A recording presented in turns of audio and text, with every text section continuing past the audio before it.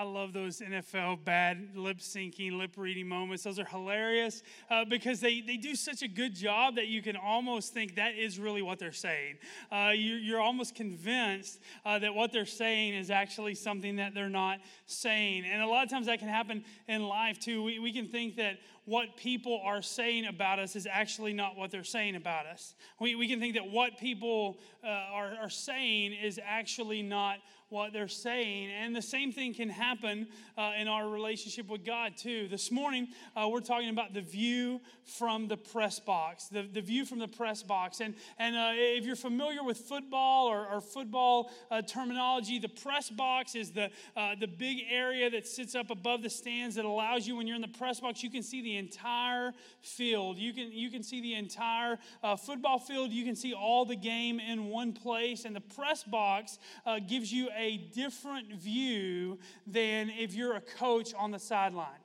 The press box gives you a different view than if you're a player on the field. The press box gives you a different view than if you're a fan in the stands or a referee calling the game. The press box lets you see the entirety of the game, the entirety of what's going on in the competition. And at times in life, so many times we think that maybe if God took a press box view of our life and he looked down at the entirety of our life, he probably wouldn't say things that were really good about us. Like if God were to look at the entirety of our life, maybe we think that, man, we've really let God down. We've really disappointed God. There's no way that God could think or say good things about who I am. What is God saying when he looks down from the press box on our lives? Well, if you have a Bible this morning, open it to Psalm 139. That's where we're going to be starting this morning. If you don't have a Bible, no need to panic, no need to freak out. All of the words are on the screens behind me, and you can follow along there. If you're new to church or new to the Bible is divided up into two sections, the Old Testament and the New Testament. The Old Testament is a record of the history and movement of God before the coming of his son Jesus into the world, and everything in the Old Testament points forward that one day God will send a rescuer to rescue people from their sins. And that's the story of the New Testament. It's the story of the rescuer, of Jesus, the Messiah, the Son of God, of his birth, his life, his death, his resurrection. That means he came back to life, and the beginnings of his early church. And so this morning we're going to start out in Psalm, which is in the Old Testament. We'll also be in the New Testament as well. And if you don't own a Bible, if you don't have your very own copy of God's Word, it would be our honor to give you one this morning. So on your way out, you can stop by the Connection Center, and we've got Bibles there on the Connection Center in the table in the back of the room, and you can just grab a copy of God's Word as our free gift to you this morning on your way out. Here's what the Bible says in Psalm chapter 139. It says this: "You have searched me, Lord, and you know me. You know when I sit and when I rise. You perceive my thoughts from afar. You discern my going out and my lying down. You're familiar with all my ways. Before a word is on my tongue, you, Lord, know it completely. You hem me in behind, and before you lay your hand upon me. Such knowledge is too wonderful for me, too lofty for me to attain." Let's hit the pause button right there. The psalmist says, listen, God, you know every thought I have before I think it. You know me inside and out. You see every aspect of the game of my life. You see the big picture. You know the words before I even say them. You know what's on the tip of my tongue. And if God were to say that about us, most of us would go, uh-oh, right? Like, let's just be honest. I would. If I'm reading this and I'm saying, okay, this is how God sees me. This is how God views my life. He knows every thought I have. He knows the words that are in my mouth before they even come off my tongue. He knows every mistake and issue and struggle and problem in my life. Most of us would go, oh, this is not going to be good.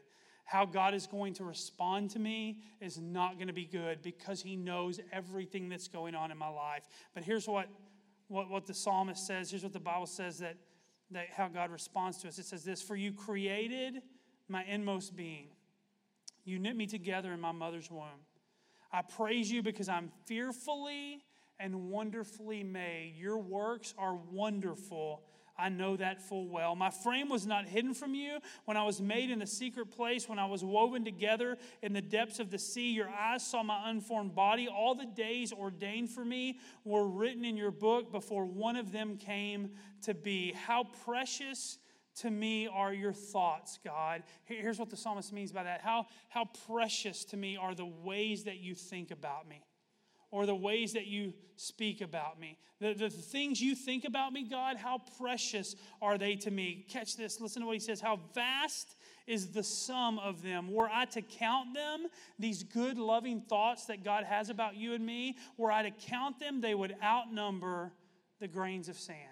You see, so many times in life, for various reasons, we allow ourselves to think that God, what God thinks about us or what God would say about us would be very negative, that God would be disappointed in us, that we've let God down, that God would be disgusted in us, that the things are happening in our life, all these struggles that we face in life actually prove that God must be down on us and disappointed in us. But the Bible says that that's not the case at all. The Bible says that you and I are God's prized creation, that we're fearfully and wonderfully made, that the good, loving thoughts that God has toward us as His children, that there are so many of them that it outnumbers the grains of sand on the earth. And here's the thing this morning. It's only when we really understand how God feels about us. It's only when we really understand that we can become who God has created us to be. In fact, that's our big idea this morning. Only when I see me as God sees me will I be what I was meant to be. Only when I see myself as God sees me will I be who I was meant to be. And typically, there are a couple obstacles that keep us from seeing ourselves in the same light that God sees us. There are a couple obstacles that keep us from understanding who God has created us to be. The first one is this. It's my problems. My problems can become an obstacle that hinders me from seeing myself as God sees me. Here's what the Bible says, though, in 1 Peter chapter 5, verse 7. It says, give all your worries and cares to God, for He cares about you.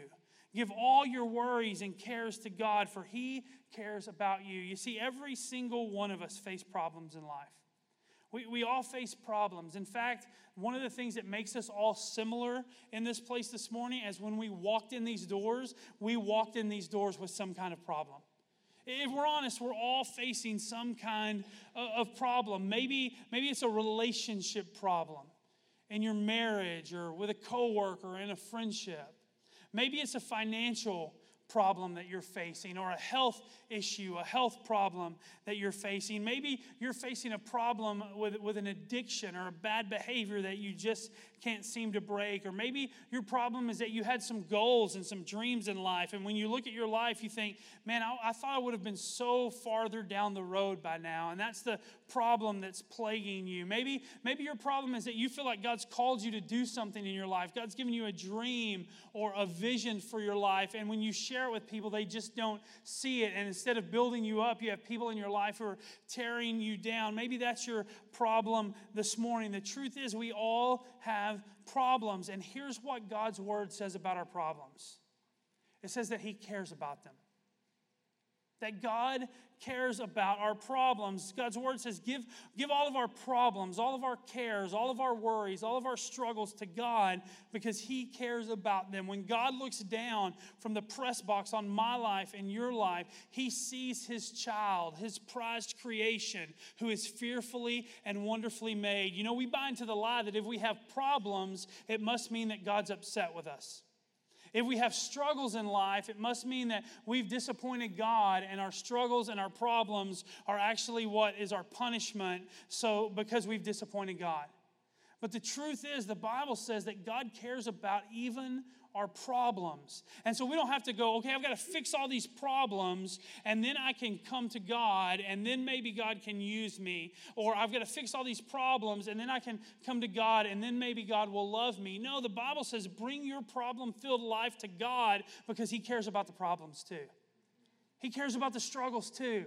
He cares about the hardships too. And God says, don't let your problems push you away from me. Let your problems draw you to me. Come close to me because I care about the problems too.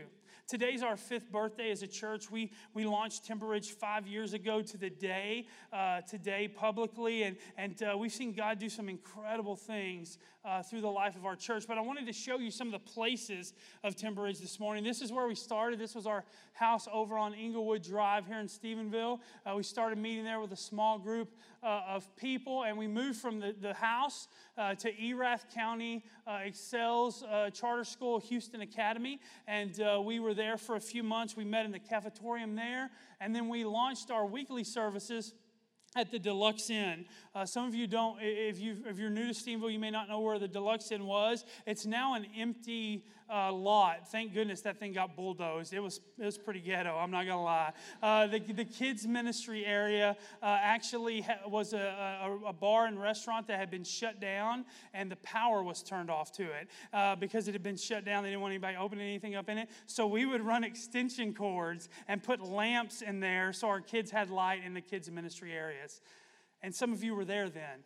Thank you for hanging with us, right? Thanks for hanging with us, because it was rough back then, and that's actually where we met for a while. And this is one of our services about 3 weeks in to our church. This was our service there at the Deluxe Inn, and that's a picture there. We moved from there over to our Riverside campus, which we remodeled, an older facility, and we're there for about a little over a year, and then we moved into this place. We've been here for 2 years. Those are the places of Timber Ridge Church, but the places don't tell the story of what God has done in our church, because it's the people that tell the story. People who have walked into this house addicted to drugs and alcohol, who've been set free by the power of Jesus. People who've walked in, yeah, you can clap for that. You can celebrate that. People who've walked into this place broken and hurting and isolated and alone, and have found family in this place. People who've walked into this place burned and hurt by the church, who found healing and have found a church family that they can call home. People who've walked into this place far from God, not knowing that God cared about them and loved them, and God forever changed their hearts and lives in this place. People who doubted the existence of God, or said there was no God, who Jesus changed their heart, and now they're following Him. It's the people that tell the story. In fact, it's right now between 500 and 600 people who have said yes to a relationship with God through the ministry of Timber Ridge Church in the last 5 years. That's crazy. That's crazy. Today we will have in this building over 1,000 people in 4 worship services who've come to worship Jesus, connect with others, and learn how we can change our world together. Only Jesus does that. Only Jesus does that. Only God does it. It's incredible. And here's the thing. It didn't start off that way. It didn't start off that way. It started off with problems. Johanna and I felt like we had a dream that God had given us to plant a church in Stephenville, a rural community, and that just because you live in a small town doesn't mean that you can't have a modern, life-giving church. So we started casting this vision about church planting in rural towns, and we would meet with people, and they'd be like, "Oh, that's a great vision. Where are you going to do this?" "Oh, we're going to move to Stephenville." "Oh, that's a bad idea. That's a bad idea. You can't plant like new modern churches in small towns. It'll never work." That's what they said. We would meet with like these church planting gurus, and they would say, "Oh, you're going to plant a church? Awesome. Where are you going?" "Yeah, well, we're going to Stephenville." "Oh, that'll never work. It's too small. You'll never have a church that has a big impact in a town that small." And then we would share with them our plan. They're like, "Oh, you're going to try to reach college students there too, huh? Well, that'll never work, because college students are non-committal, and they'll never be a part of a church. It'll keep you from making a big impact." And then we would say, "Well, we're going to reach young families." And they'd say, "Oh, no, that's never going to work." And then one of my former mentors, heavy on the former, I told him what we were going to do. And he said, "If you move to Stephenville, that's church planting suicide." I want to take pictures this morning, like every service, like just with a selfie here, and send them to him and say, "Suicide this." But I don't, because here's why. It started with a problem. And what's happened in this place, only Jesus could do. And here's why I share that with you this morning. Your problem positions you to accomplish God's purpose in your life. Everybody told us that you couldn't have a church that makes an impact in Stephenville. Everybody told us that you can't have a church that reaches people far from God in Stephenville. This week, I'll fly to Chicago and I'll gather with 12 church planters. There's a dozen of us from all over the country who are planting churches in small communities, and we're gathering to meet with some networks to help them understand how we could create a movement of churches in small rural towns of less than 25, 30,000 people all across the country. Your problem can become your platform.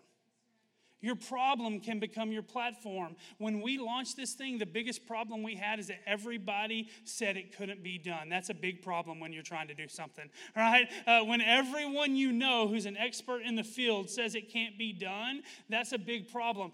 What problem in your life is so big? What problem in your life is everyone saying there's no way you can overcome that problem?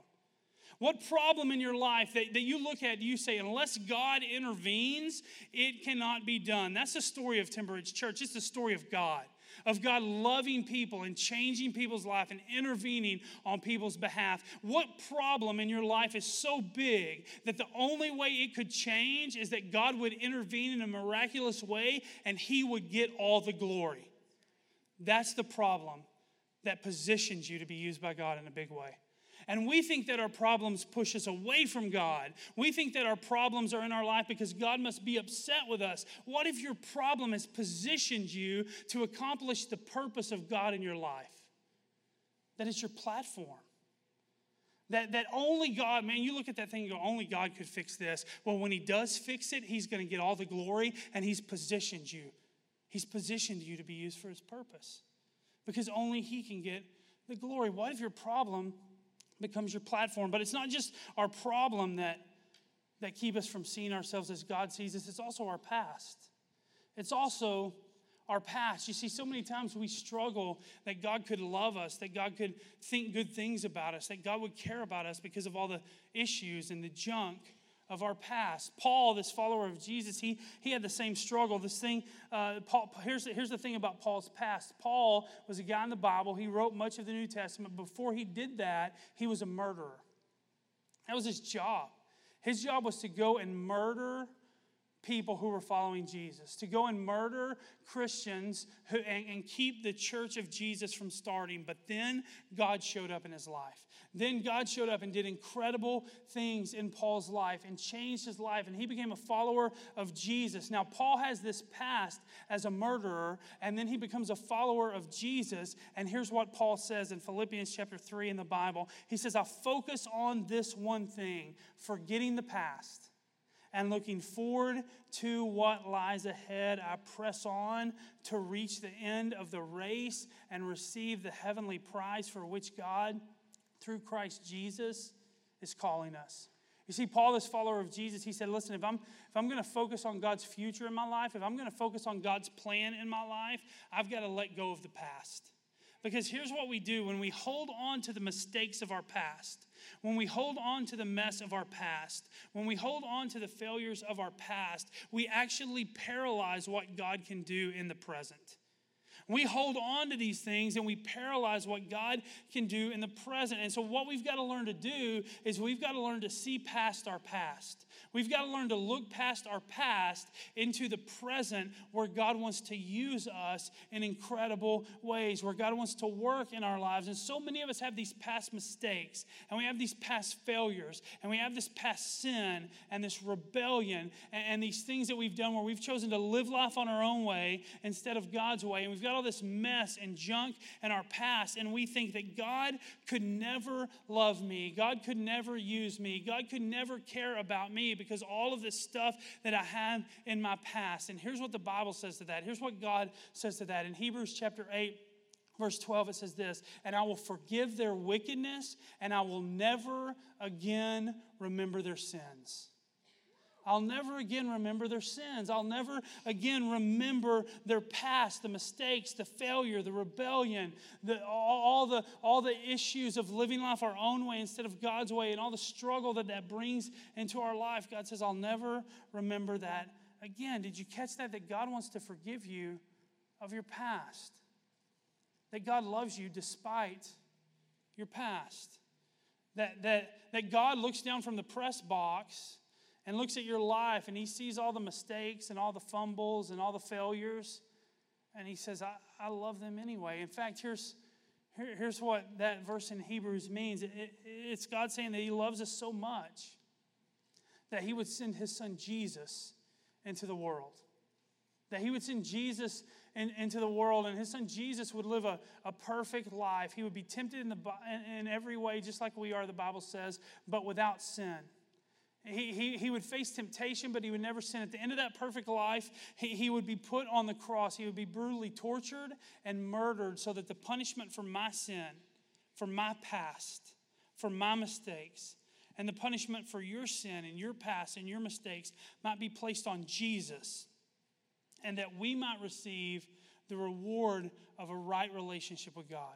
That Jesus gets our punishment and we receive His reward. And that means when we place our faith and trust in Jesus, God no longer sees our past. He remembers our sin no more. And we say, well, God must be disgusted with me. God must be disappointed with me. God must be so angry toward me because all of these mistakes I've made in the past. And when we place our trust in Jesus, when God looks at us, He doesn't see our mistakes. He doesn't see our failures. He doesn't see the mess of our past. When He looks at us, He sees the finished work of Jesus on the cross. He sees the finished work of Jesus on the cross, that our debt has been paid, that the punishment has been taken care of, and He looks at us as His beloved creation, of His prized creation, fearfully and wonderfully made. And so we have to learn to look past our past and into the potential that God has for our lives. I love football. It's my favorite sport by far. Grew up playing football. Love to watch high school football, college football, NFL, you name it. I love to watch it. And one of the things that has happened in the NFL over the past few years is this new thing where coaches can challenge the call on the field. They can take this little red flag, and if they don't like the call on the field, they can throw the red flag out on the field, and they can challenge the call that was made. So maybe there's a fumble on the play. And they don't think that really there was a fumble. They don't think that really there was, maybe he was down before he fumbled it. So they just tossed the red flag out on the field. Or maybe there was somebody who thought they made a catch, but really the coaches think that he was out of bounds. So they throw the flag and they say, okay, I don't think he was really out of bounds, or I think he was out of bounds. They challenge the call on the field. Here's why they do that. The coaches on the sideline, they can't tell if somebody's fumbled the ball or not. They can't tell if the guy was out of bounds. You know who can? It's the people up in the press box. So the coaches on the press box, they get on the headset and they say, hey, he wasn't really down. He didn't really fumble it. He was really down. Challenge the call. It wasn't a fumble. He was down. We get to keep the ball. It's not as bad as we think. Hey, that guy was out of bounds. They didn't get the first down. Our defense stopped him. Challenge the call. It's not as bad as we think. And so they throw the red flag and they challenge the call. And the official comes over and he puts his headset up. And the people up in the press box, they look over it in slow motion at every angle possible. And they say, yeah, it looked like a fumble on the field, but it actually wasn't a fumble. They get to keep the ball. And so the official comes out and he gets in the middle of the field and he says, upon further review, the ruling on the field has been overturned. It was not a fumble. This team gets to keep the ball. I think a lot of us walked into the room this morning, and if we're honest, we think, well, man, when I look at my problems and my struggles in life, when I look at my past mistakes, God must be pretty ticked off at me. God must be pretty disappointed in me because I've blown it a lot. God must be pretty disgusted with me because I'm far from perfect. But then God throws this little red flag into humanity, and it's called the cross of Jesus. And He sends Jesus to come and pay the price for our sins. And He says, upon further review, your past has been forgiven. Upon further review, your problems don't keep you from God. Upon further review, Jesus has made the sacrifice that pays for every mistake that you and I make in life. And the Bible says it this way in Ephesians chapter 2, verse 13. Once you were far away from God, but now you have been brought near to Him through the blood of Jesus Christ. You think that your problems and your past keep you from God? Upon further review, Jesus closed the gap on the cross. And He made a way that we could get back to God. And so I don't know what you walked in here thinking this morning, but you probably weren't thinking that God was enamored with you. Most of us don't think that God thinks great things about us. I think that we've messed up too much. We've blown it too much. I would tell you this morning, upon further review, because of the sacrifice of Jesus, that you matter to God.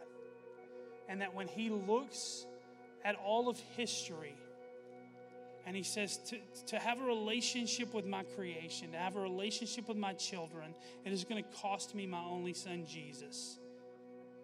He looks at all of history, and He says, I'll take that deal.